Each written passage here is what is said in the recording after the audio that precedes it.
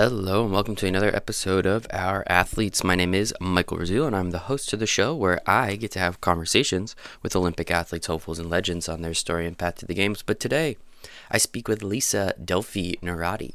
Lisa has been to 19 Olympic Games in her life since 1984. Lisa has an incredible wealth of knowledge on the subject, has been to so many of these mega events, including multiple FIFA games. She was just at the 2020 Youth Olympic Games in Lausanne, and Lisa just has an incredible wealth of knowledge. As I said, she's been doing this thing for a very long time. She's a professor at George Washington, and it was an absolute blast just getting to talk to her about the Olympics, Olympic values, and some of the things that might be changing moving forward, and some of the things a lot of the people don't know about the IOC, which is also great information. So without further ado, here is Lisa. All right. Today's special guest, Lisa Delphi Narati, sport management professor and director of sport management degree programs at George Washington University, executive master of Olympic sport organizations, and has attended 19 Olympic Games. Lisa, thank you so much for hanging out today. I appreciate it. Thank you. Excited to be here. Yeah, it should be fun. I've talked to athletes that have been to, I think, 5 games. That is the most. So you've attended many more than that. So I'm very excited to get to learn a little bit about your story, what you've done, and I guess why you've done it. So I guess the first question I want to ask, where does the love of the Olympic Games come from for you? Well, I was a competitive swimmer many years ago. And when I realized I could not make it to the U.S. Olympic team, I decided the next best thing is to be part of the organization that works with those athletes and brings their dreams to life. I love that. Yeah, the Olympics, it's such an incredible event. Every 2 years, for about 2 weeks, the world pretty much just everybody on planet Earth is watching this one event or these, collective events. And I just think it's so cool. And that's what I love about it too. Obviously, the love of your nation, the love of these athletes and what they put themselves through to kind of get to this stage is just absolutely incredible. And I think that's what really does it for me, I think. Yeah. So, you've been to 19 games, with Tokyo most likely is going to be 20 if I count correctly. What exactly are you doing at so many of these games? Is there a specific job you have, or is it just because you love it so much? Well, every game has been different, but the first experience was as an intern with the U.S. Olympic Committee. So that was in 1984 Sarajevo Winter Olympic Games. And then I'm from Southern California, so I worked as a volunteer. I was actually considered an IOC hostess at that time for the 1984 games. And then I continued on for the Calgary Olympic Games 88. I wrote a research paper and was invited as a guest. And then I wrote another thesis and I traveled around the world for 2 years studying the Olympic movement. So traveling to 56 different countries, following really the money. How did national Olympic committees make money? What were they doing with that money? And I interviewed everyone from, athletes, asking them, how are they training, all the way up to IOC members. And it was interesting, the different perspectives of administrators from athletes. I could only imagine what that's like. I mean, getting to 56 countries, you said. I mean, athletes to executives, and I'm assuming everybody in between. I'm sure you got some very different answers along the spectrum. So, I mean, that's you kind of just kept going, and it seems it kept working out. And obviously, again, now Tokyo being number 20. I mean, what did you learn, especially in that 2-year period when traveling around? Obviously, this is a little while ago and things have changed, I'm assuming, significantly. But what did you really learn about the Olympic movement, specifically when speaking with, all these different members of the NOCs? Well, interestingly enough, unfortunately, it hasn't changed all that much. I mean, there's some really great programs that are happening at a high level that many athletes are just not aware of. And for example, I've heard all about the IOC Athlete 365 program, where there's the short-term educational programs and different opportunities that athletes can learn while they're also training. But so few athletes know about it and take advantage of these opportunities. And that's really what I learned in different National Olympic Committees. I'd hear from the top executives about, oh, we do this for athletes and we have this funding mechanism. But then you go talk to the athletes and they're not aware of it. Where do you think the disconnect is? Like, where along the chain of, telephone does it just not, like, how does it just not reach the athletes? Well, I think, blame could be had on both sides. I think oftentimes athletes don't always look at emails or don't always open mail. They're very busy training. Sometimes the coaches aren't the ones that are sharing this knowledge. Sometimes the executives come up with these great plans and don't really tell anybody about it. So I think it's pure communication. I mean, companies have this problem all the time, but I'd like to think we could overcome this. And I'm trying my best to get the word out to athletes as much as possible about different programs that the International Olympic Committee offers. And I encourage them to ask their National Olympic Committee what kind of programs are available as well. So this is absolutely incredible. So I commend you for doing that. I mean, the whole reason I work with Olympic athletes and NGBs is because I think that they have the most incredible stories. They put the most time, effort, and energy into their craft, and most cases really receive the least amount out of it, which is unfortunate in certain situations. Obviously, there's a lot of success stories, and we love all of them. But I mean, if this is a way that we can get this information out to more athletes, if there's a couple programs that, other than the IOC 365, which I will absolutely make sure a couple of the athletes that I know about it. But what are some of the other programs that either the IOC or even the USOPC are trying to champion their athletes to take and learn and enjoy? Most National Olympic Committees have some sort of dual career program where they try to help athletes get placed with companies or help them get tuition benefits. So such programs exist, for example, at the USOPC and also with other National Olympic Committees. That makes it. Oh, you have to dig for them. You have to be a little aggressive and take advantage of it. In other countries, developing countries, there are scholarships to be had for training and going to competition. But again, you have to get your coach or your National Sports Federation to fill out forms. Then that has to be taken to your National Olympic Committee. So it's a paper trail. And it's, sometimes people are like, it's too much trouble. But those that take the time to learn and fill out the right paperwork, there's some funds. I'm not sure if you know, but $3.4 million a day is distributed around the world by the International Olympic Committee through sport development. And so there is money. A lot of people say, oh, the IOC just hoards it for themselves. And I want to kind of, change that image, because I am witness every day the benefits that this money does make, especially in developing countries. That's incredible. That is absolutely something I did not know. And maybe again, it's the why, obviously about that. You're very close to the situation. I'm not quite as close to the IOC. I'm more on the athlete and the NGB level, but how is that something that I don't hear about every day, right? Like, why, again, where is the disconnect between the people at the top to the voice piece and the megaphone, where something like this, I mean, I'm not here to point fingers, but the IOC is 9 times out of 10 looked at as almost just as corrupt, or as just as not fulfilling as like FIFA. And we all know FIFA, that's kind of like a running joke. That's the butt of most jokes. But I mean, I never thought that they were that corrupt. Of course, there's always things that are going on, but why isn't something like that more well known? That's really interesting to me. The International Olympic Committee has always taken a reactive versus proactive communication stance.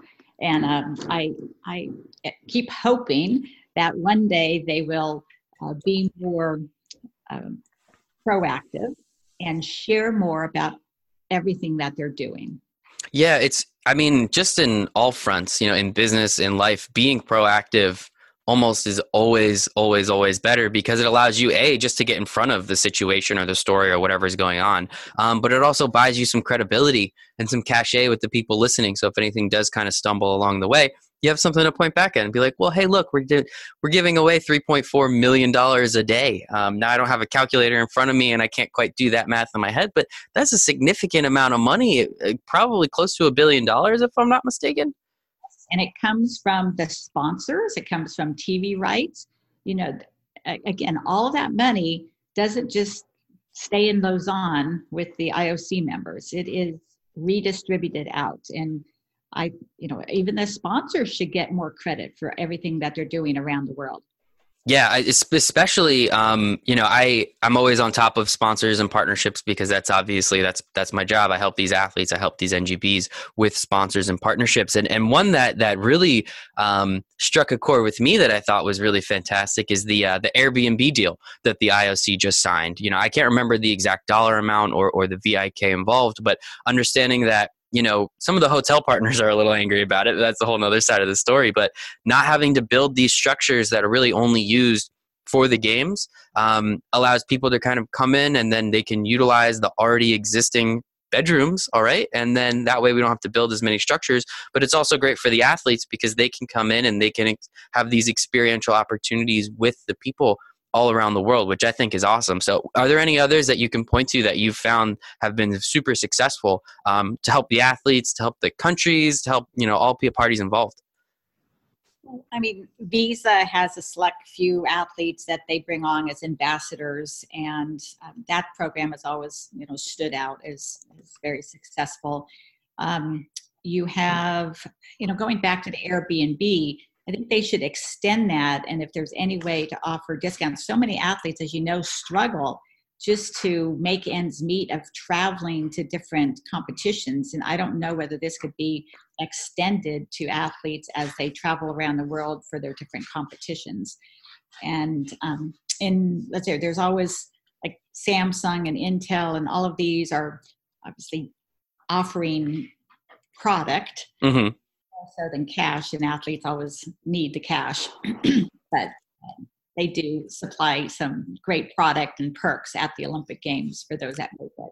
Absolutely. I mean, a Samsung phone runs about $1,000. So, hey, I mean, if someone wants to give me a phone, I'm sure the athletes aren't going to be too angry about it, right? But no, I think that's great. And you brought it up. You brought up Intel, which is actually a really interesting kind of little segue into the next thing I'd like to talk about.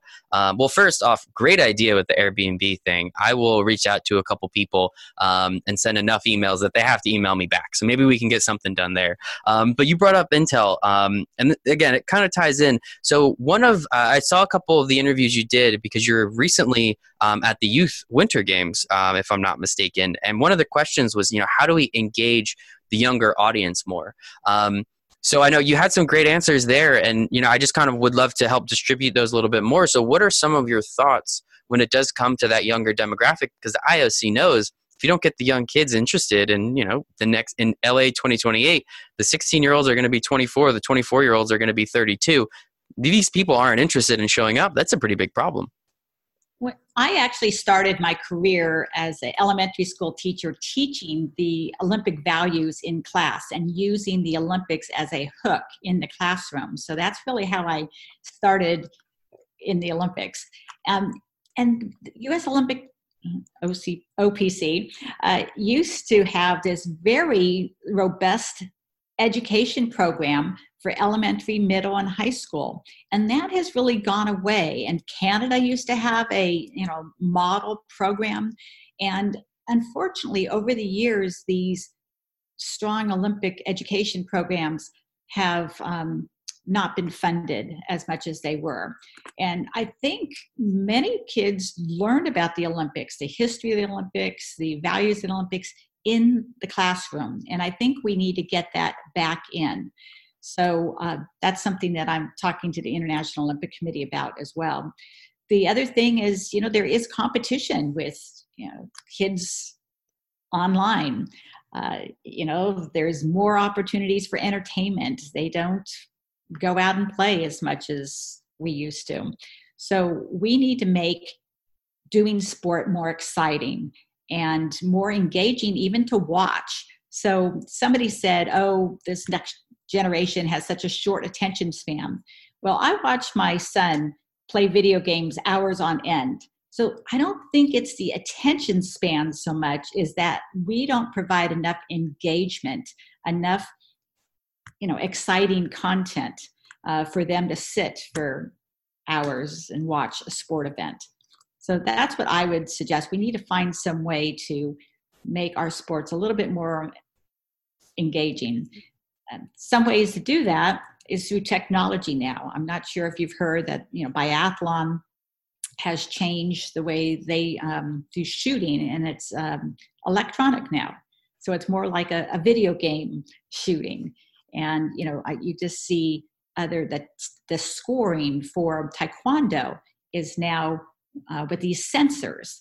So, the more you kind of show data and show technology, I think that's one way that we can make our young people more engaged. Yeah, I mean, you bring up three really great points. The first one, I remember, I can't remember what year it was. I want to say 6th or 7th grade, but I don't 100% quote me on it. But I remember the first time. I mean, I always watched the Olympics up to that point, but really learning about it was the 80 Olympics, if I'm not mistaken, with the boycott of Russia. And then we always learn about the Munich or Berlin. I can't remember the one when Munich.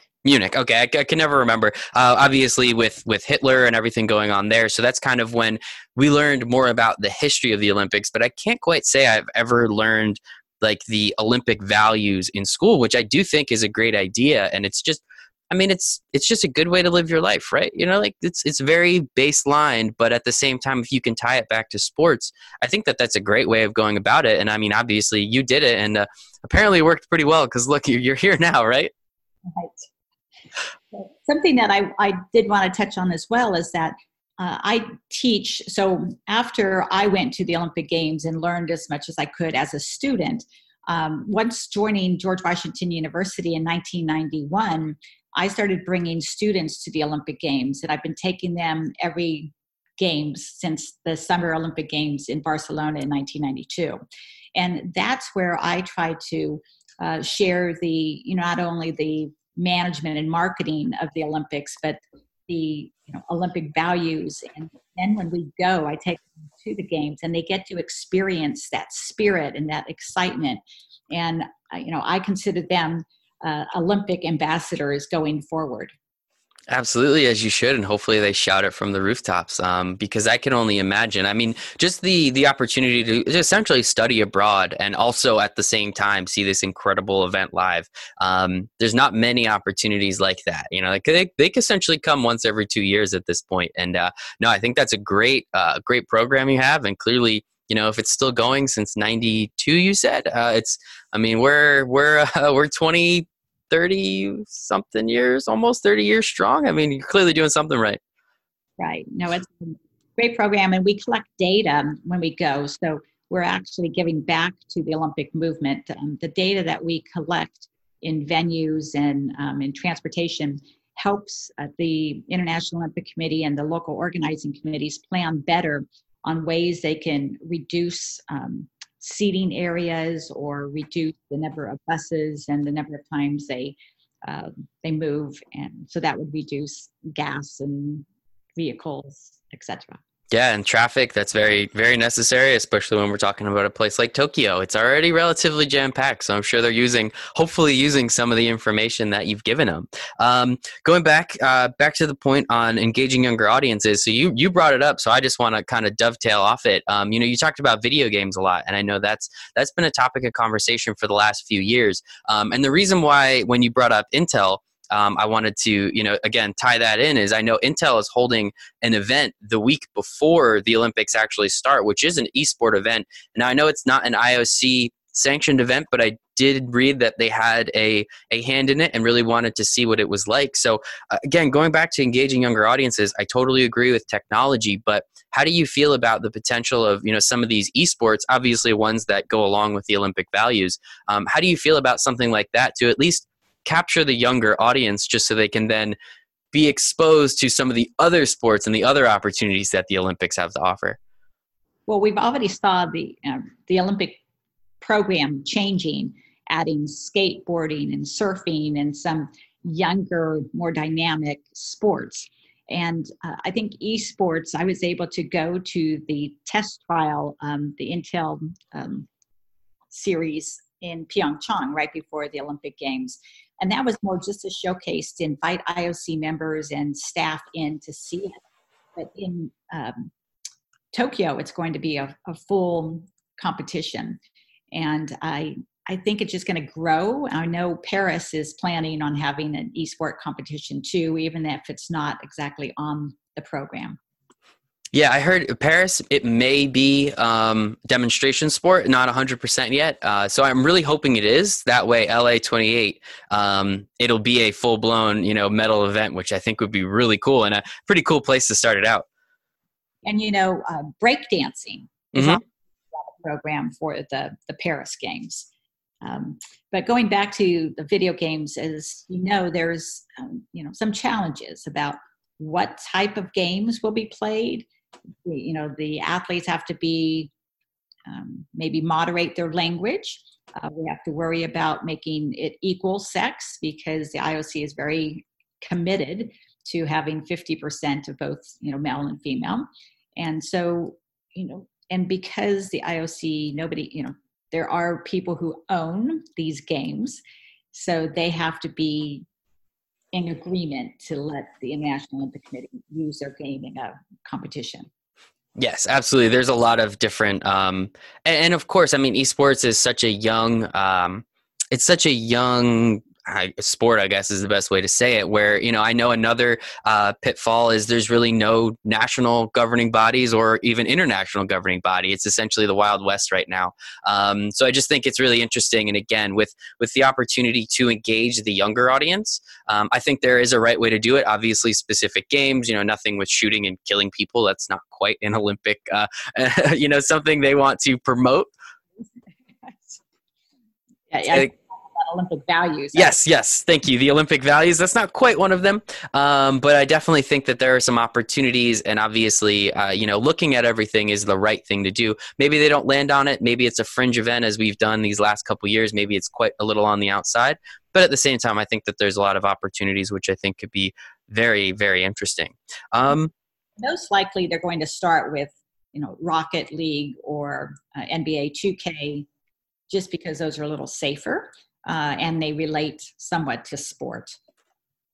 Exactly. Yeah. I mean, Rocket League, for people that don't quite know, it's essentially soccer, but you control like an RC car, essentially. You just try and hit the ball into the net. I've played it. It's a blast. I'm not very good at it, but it's something fun. And then obviously NBA 2K is, if we're going to have NBA athletes in the Olympics already, it'd be kind of cool to have some guys playing them as video game characters as well. But so thank you for that part of the discussion. So one thing I really want to learn a little bit about, so you kind of described your time at the first few Olympics that you went to. What has been the biggest difference you've seen? I think I might know the answer, and it might be technology, but what's the biggest difference you've seen from, the 84 Olympic Games, the two of them that you went to 2018 in Pyeongchang? Actually, one of the biggest differences is commercialization.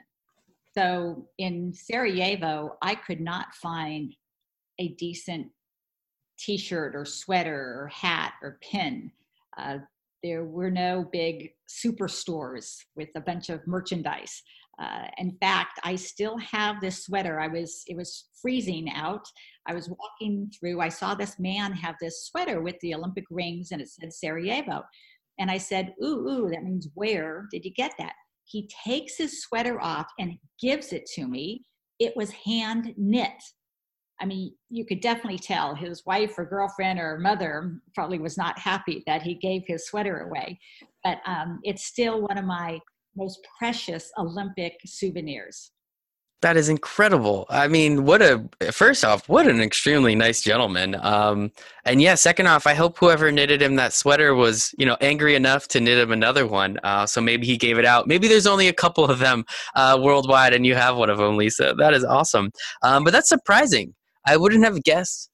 I actually tried to go back to Sarajevo and find him. I put a picture in the newspaper and said, hey, this is somebody's sweater. Please let me know. But there was a war over there and so many young people did not make it. So anyway, it is my most precious Olympic souvenir. Absolutely. It's one of one. You can buy a t-shirt now and I'm sure there's millions of them made, but not too many hand knit sweaters with the Olympic rings on them. That is very interesting. But commercialization, it's interesting you say that because that's kind of one of the first things I would think of when it comes to the Olympics, the commercialization of it. But in reality, that didn't really start until I think 84 in LA is when the sponsorship aspect of it became gigantic. So that's a really great point you make. I would not have guessed that, but I guess that's because I've only really been able to see the last 10 or so, I guess, at this point. Yes, there was, very few sponsors, and, now there are significant more. Yes, absolutely. And as we've seen, I mean, that's something I pay attention to every day. So it's very interesting. What else about, I guess, the Olympic Games is it that you have seen change over the years, either slowly or quickly, or what's been the thing that you have seen make the biggest impact to where now we're getting, literally 3 to 5 billion people watching, these 2 weeks every 2 to 4 years? The number of countries. I mean, when you look at how many countries participated in 1984 versus now we have 206 countries and territories. Back then, maybe 80, I think it was. And also the global distribution. Before, I just read a paper on this. So, 1936 was the first time that it was ever broadcast, but it was only in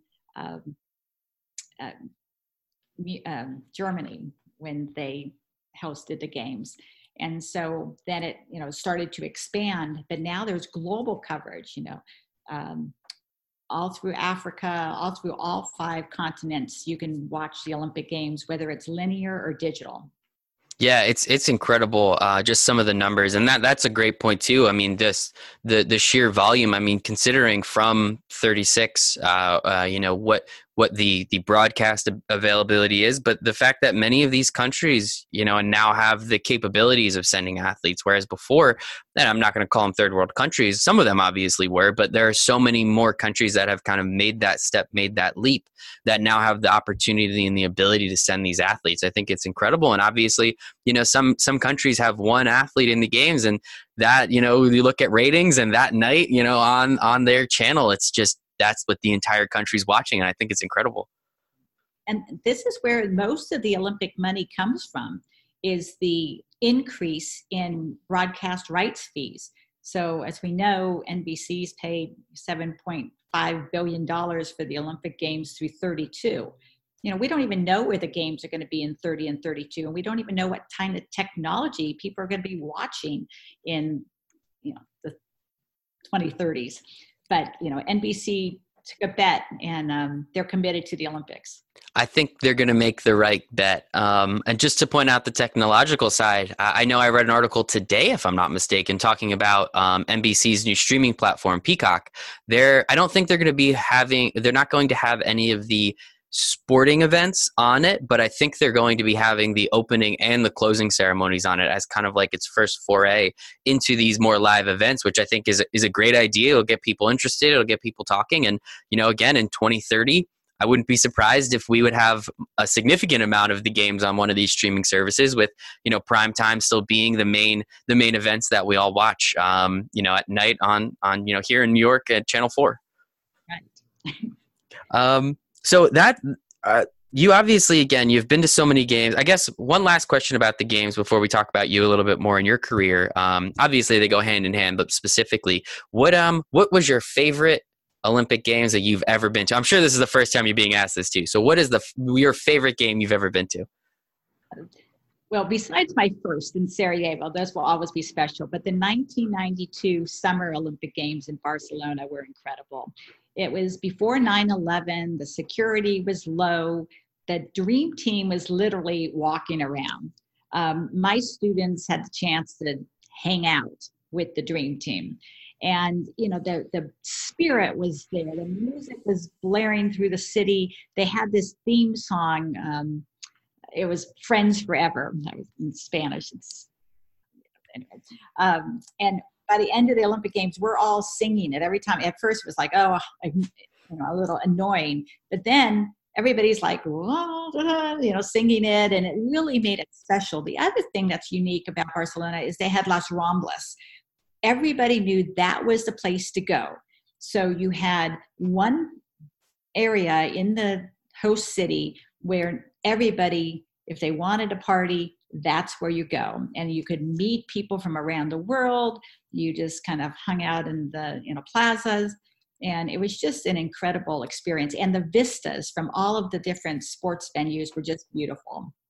It was really hard to,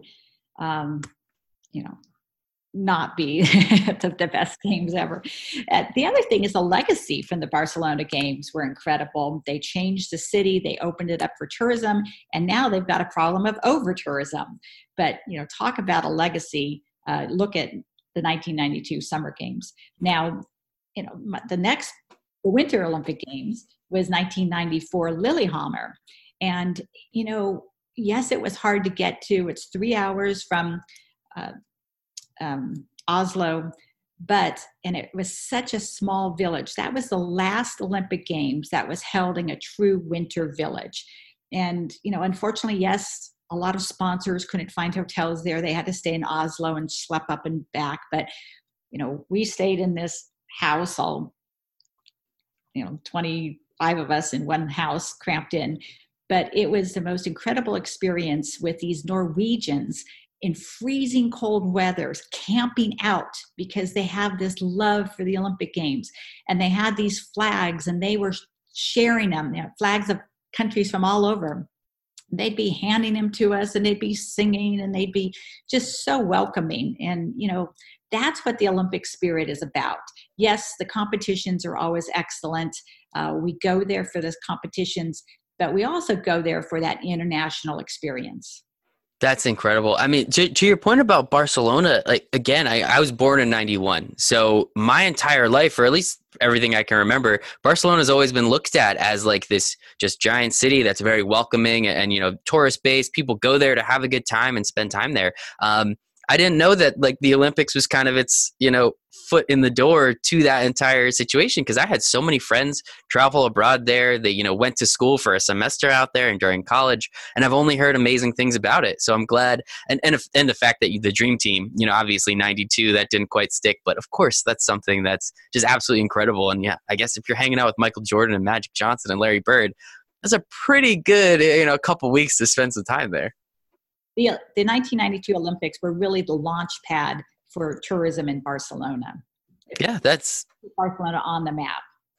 Literally, yeah. I mean, again, it's just kind of always been like that for my life, but that's because, my life pretty much started in 92. So that's kind of funny. And then, yeah, Lillehammer, I know, I've heard so many good things. I've spoken with athletes that were at that games.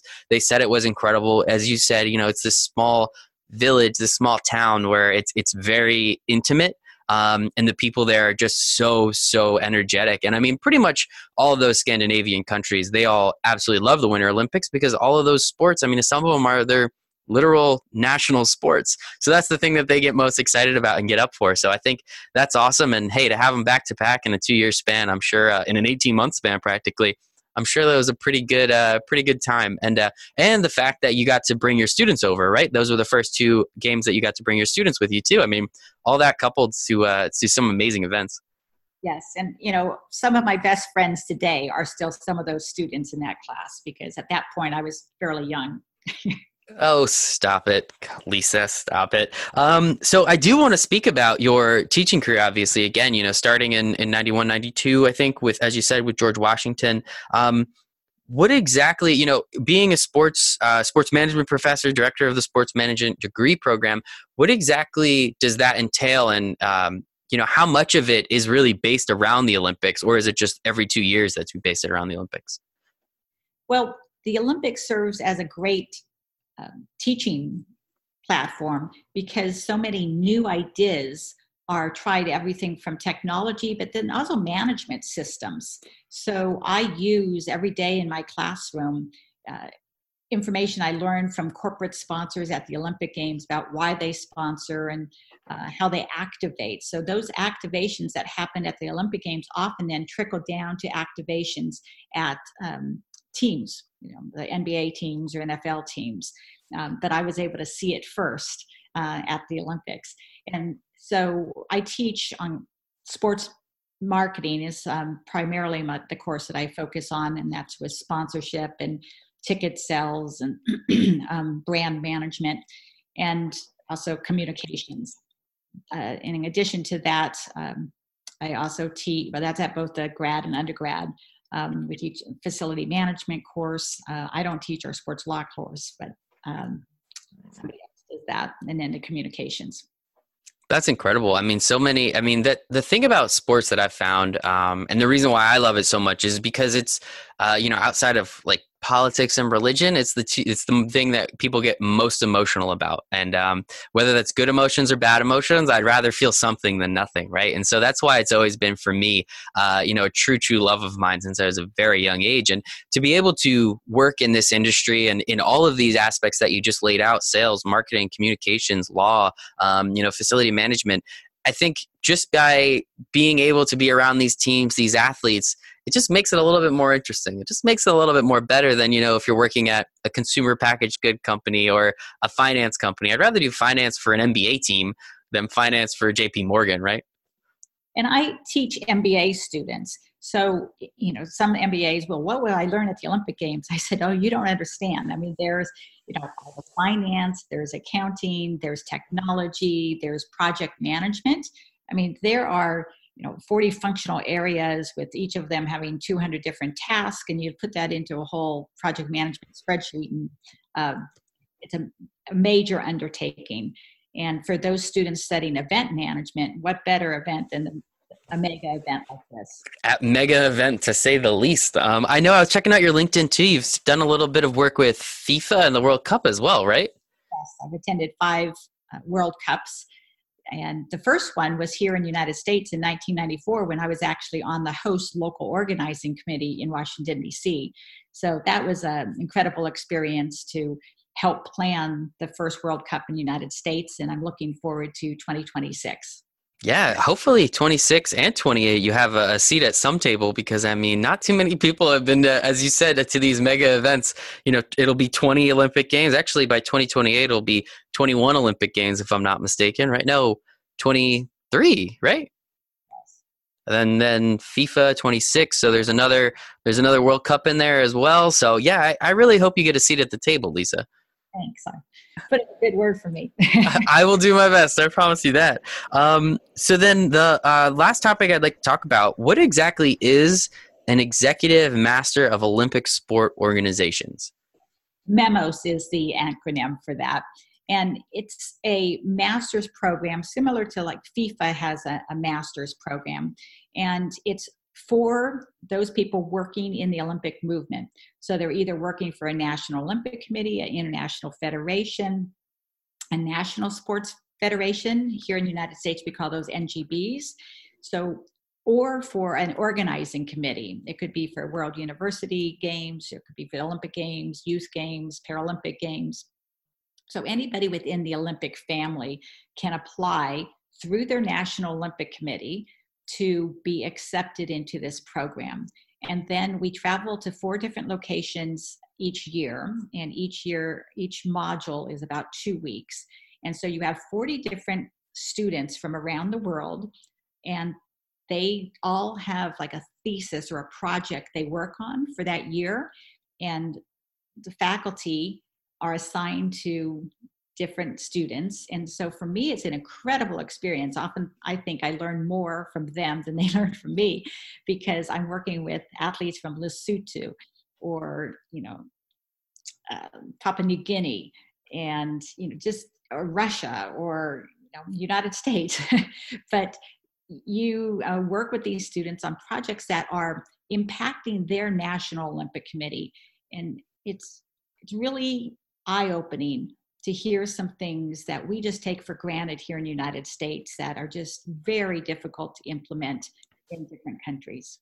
Absolutely. I could only imagine, honestly, what it's like in some of those countries that you just said. I mean, even parts of the United States, right? Like some of it, some of it is just not quite as similar as it is to us out here on the East Coast. So it is definitely very interesting. And, I appreciate the work you do. I think it's incredible, obviously, for what I'm doing. It's something, maybe one day I'll be able to make it to, you got a pretty good lead on me, but hopefully one day I'll be able to start chipping away at it. But Lisa, this was incredible. Thank you so much for your time. Lisa Delphi Narati, got it that time. Thank you so much. Really, really appreciate it. Thank you. Look forward to seeing you in Tokyo. Thank you all so much for listening to this episode of Our Athletes with Lisa Delphi Narati. As I said, she was an absolute wealth of knowledge. A lot of her information will be in the show notes, so you can go follow her and learn a little bit more as time goes on. All of our information is in the show notes as well, so please follow us on Instagram, Twitter, and check me out on LinkedIn.